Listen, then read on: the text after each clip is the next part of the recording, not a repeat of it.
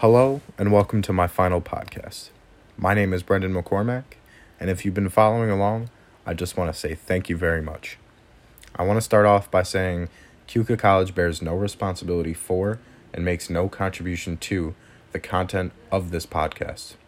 All unique intellectual property herein is exclusively created and owned by Brendan McCormack. All opinions implied or expressed herein are exclusively those of Brendan McCormack and do not represent the opinions or practices of Keuka College. As I stated, this is my final podcast, and if you've been following along, thank you very much. Now, our final podcast is a TED Talk style podcast, and mine is called Comedy as a Catharsis. When I was 5 years old, my parents filed for a divorce. My older brother Jamie, my younger sister and brother Nia and Mikey were all heartbroken and forced to see our parents separately. In times like this, we strive to enjoy every moment to smoke out the awful times we try to forget about, like when we cry or pray for better times. We look for things that serve as a catharsis for us. Good therapy defines catharsis as a concept in psychoanalytical theory wherein the emotions associated with traumatic events come to the surface. Kendra Cherry also defines catharsis as an emotional release in which the emotional release is linked to a need to relieve unconscious language. There are many definitions of catharsis, and it can be interpreted in many different ways. All in all, the main idea stays relatively the same. My interpretation of catharsis is it's an emotional release of mental exhaustion as well as any built-up stress that the body is in need of releasing. Every person in the world, unfortunately, goes through hard times and is in need of a getaway. When going through such hard times, keeping our mental health strong is one of the most important things to do. By using catharsis, a person is giving themselves a chance to clear their mind and rest him or herself just as they do when they go to sleep.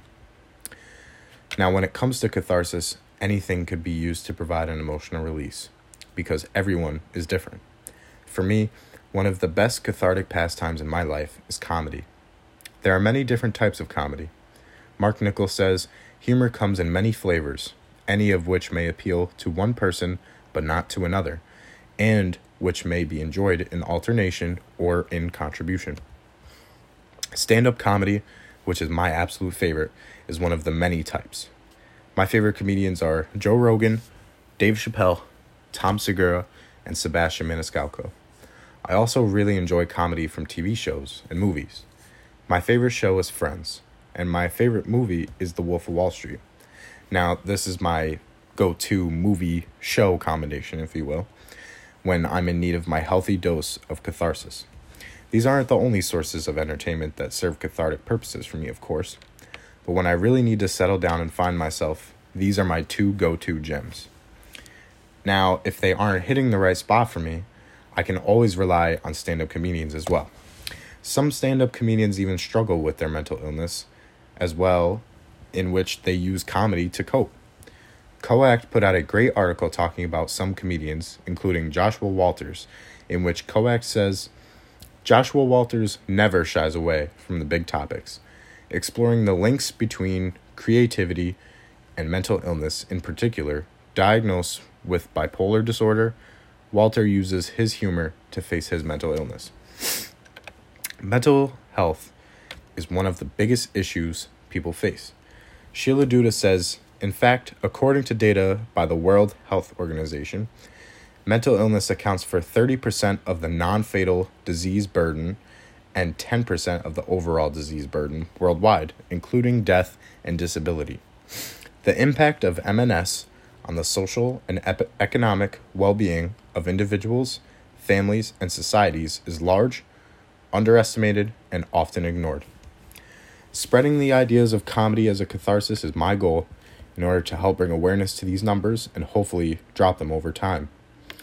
There are many people who try to do this as well, such as comedians who deal with the harsh effects of mental illnesses, especially Maria Bamford. She is diagnosed with bipolar disorder, obsessive compulsive disorder, and has a history of suicidal thoughts.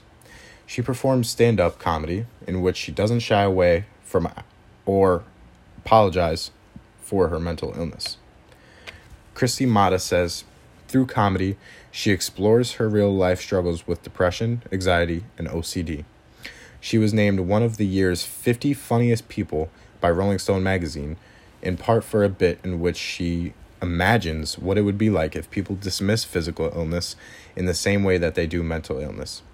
This is a great way to try and cope with and improve mental illness through the beauty of comedy. Now, what exactly is the effect on the brain from humor? Paula Phelps wrote an article describing what the brain endures. As a joke unfolds, the frontal lobe jumps into action to process the information. It serves as a gatekeeper of sorts and determines if we're going to get the joke or not. The frontal lobe will then send out an electrical wave through the cerebral cortex. The body then responds with whatever surprising feeling it endures, anything from a chuckle to a full-blown laughter. Laughter is a great way for the brain's emotional reward center to be triggered, which helps give off a feel-good dopamine and mood-lifting serotonin throughout the brain. Phelps also uses a great quote from Alex Borgella, which states, "Laughter is one of the very first vocalizations made by babies as early as 2 months old. From there, we learn what to laugh at based on our experiences, attitudes, and friendships." This is a great realization and correlation from our younger selves to our current selves. It is believed that people with a more developed sense of humor may be better equipped for dealing with difficult times and struggling with things like mental health, or just any situation in general that may cause hardships. Paul Fleckney also published a great article in which there are quotes from true comedians and stories spoken of from them as well. Robin Williams said, "Every time you get depressed, comedy will be there to drag your ass out of it." Obviously, this is a hard quote to take in, knowing Williams killed himself and unfortunately committed suicide a couple of years ago. But his wife actually said it was a brain disease that was eating him alive. That was probably the reason for it. The stand-up comedian community has a lot of big-name comedians who suffer from mental illness, and comedy provides an amazing outlet for them. Performing was the one thing that was just mine.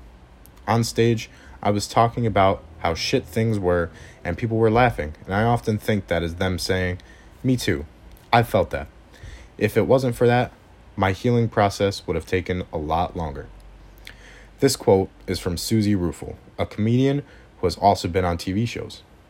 This is a powerful quote because it just goes to show that comedians' lives aren't all fun and games, and they truly have crappy days, feelings as well. Today, COVID-19 has been taking away from everyone's happiness, whether it be the discontinuing of events such as sports in which fans weren't allowed to attend until recently, or the loss of a lot of senior years for kids like me at my age. The pandemic has not been so kind to anyone, especially when it comes to mental health. I read an article called "The Implications of COVID-19 for Mental Health and Substance Use." The article, written by Rabah Kamal, talks about current events involving mental health and COVID-19. Kamal says, during the COVID-19 pandemic, concerns about mental health and substance use have grown, including concerns about suicidal ideation.